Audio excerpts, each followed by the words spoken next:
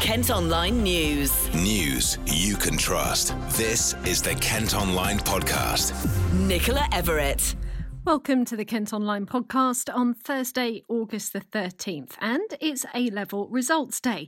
But like no other, the traditional hugging, sobbing and celebrating at the school gate was replaced with socially distanced gatherings at schools that were even open. Many across Kent decided to stay shut. After exams were cancelled, the results this year have been based on teachers' predictions, which have then been standardised by exam boards.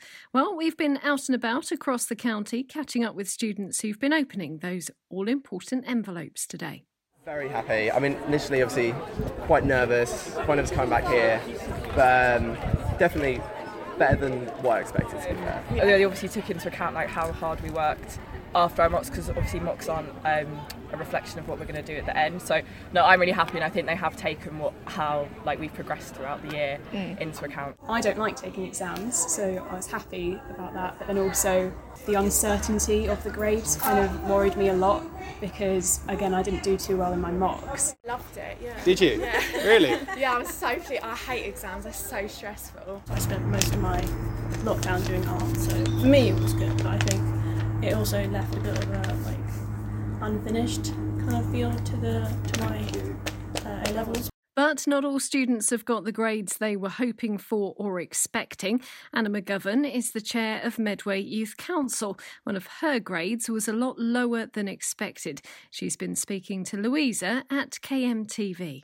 It has been a little bit of a shock, actually. I didn't unfortunately get what I expected, and I know a lot of people are in the same position as me, so one of my grades was a lot lower than what I had been predicted initially, which was quite a shock. But I know many students will be in the same boat today, so I will be going through the appeals process, and hopefully that will make a difference. But I think with this whole new system that's come into force, no one sort of knew what to expect, or really, because there was no exam or anything that you could take, so you couldn't really measure what you'd get in the end. So it has been. So it was a bit of a shock this morning, and I think many people would be in the same position. But hopefully, I'm sure it will all work out. As you say, something that lots of people will be quite disappointed about, but it sounds like you're quite upbeat about it. Tell us what you're doing next. You mentioned the fact that you're going to be doing the appeals process. Do you think there's enough clarity over how that's going to take place? Well, at the moment, there isn't really much details about how you can actually appeal. So I've been talking to my college this morning, and they're not necessarily sure as well the full process of what actually comes next, because of course a lot of this was decided right at the last minute about how they were going to let students appeal.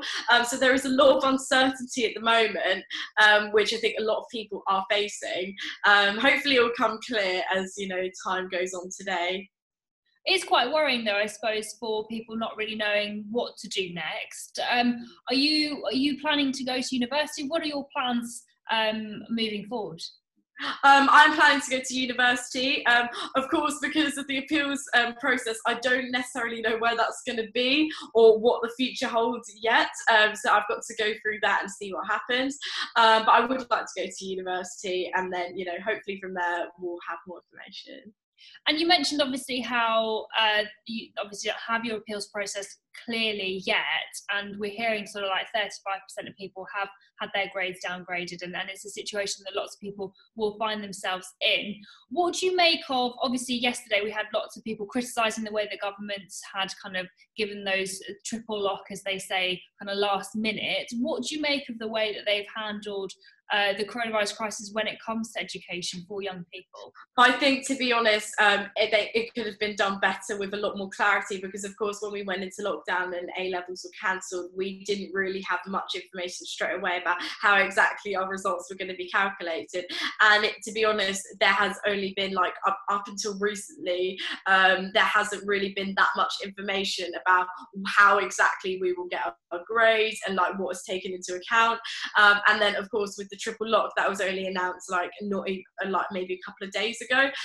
So there really hasn't been enough information. So especially for students who are planning to go into university or apprenticeships or other, sort of courses and things like that, there isn't really that much clarity about what we can follow, what to expect. So I think a lot more information could have been given out so we can prepare. Decisions now need to be made on what to do next. Some would have got a place at uni, got a job lined up, or be doing something like an apprenticeship. For others, it could mean going through the clearing process to go on to further studies. Simone Davis is Director of Marketing and Recruitment at the University of Kent. I think universities are really keen to ensure that students do get a fair chance, and that's where they're being as flexible as they can, either with students who have performed better or not quite as well as they expected. And students do really well if they come through clearing. Once you've gone through that process, which is quite a simple process, most students I think I've ever spoken to who came through clearing, including Kent's Student Union President, said it's the best thing that happened to them. So whether it's what you expected, better than you expected, or not quite as well as you expected, anything's possible. So think to the future, think about what you want to study and where you want to study it. There will be places available in clearing. So get in touch with your preferred university and have a chat with them, and also seek some advice from your school. We have got quite used to working remotely since the lockdown in March, and we have phones, so all of our clearing advisors can work from home and use the phones that they've been using throughout lockdown. And we have a small number of people on the campus as well. We have a mixture of people who are staff who know the university really, really well, and we also have quite a few students who are always really keen to come back and speak to prospective students. So we've taken the position of being as flexible as we can, because we know it's a difficult time for students, and we do still have places available throughout clearing. So at the University of Kent, if you want to apply through clearing, it's quite simple. You can check online to see if the course you're interested in is available, and then you complete a short online application form. And once that's done, we'll be in touch. So we will email and also give you a call to let you know if you have a place. Well, if you have got your results today and are unsure as to what to do next, we've got plenty of advice at kentonline.co.uk. Kent Online News. In other news today, a man who faked having cancer in a bid to get his girlfriend to stay with him is starting 18 months in prison. Kevin Beavis lied about being terminally ill in 2017, even asking his partner to drive him to apparent chemotherapy appointments. The 38-year-old from Woodside Garden in Sittingbourne admitted controlling and assaulting her twice. For the 10th day in a row, a small boat full of people trying to get to Kent has been intercepted in the Channel. It comes as Kent Online is told child reception centres in the county are almost full. The county council's concerned they're just days away from being unable to look after any more asylum-seeking youngsters. Leader Roger Goff says around 420 unaccompanied children have arrived in Kent this year, and more than 70 so far this month. I think we are now potentially days away, depending on the rate of arrivals, but potentially days away from turning around and having to say that we cannot deliver all our statutory responsibilities. And that is going to be a major step for the council if that is what we reach. But we are within days of that. There is, as I say, therefore, an immediate pressure. If you look at recent months, we frequently in the last few months had 60, 70, 80 coming in per month. So far in August, and clearly we're not yet halfway through the month, it has been over 70.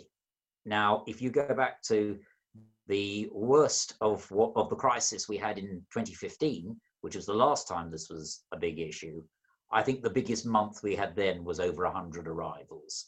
And it clearly looks as though that could be the case this month. So the rate of arrival is significant, and that really puts pressure on us in terms of immediately our reception capacity. We had one reception centre for unaccompanied asylum-seeking children at the start of this year. We now have 3 plus an annex, and we are filling those up very, very fast. A campaign's been launched against the building of a multi-billion-pound theme park in North Kent. London Resort in Swanscombe has been billed as Britain's answer to Disneyland, but there are concerns about the environmental impact.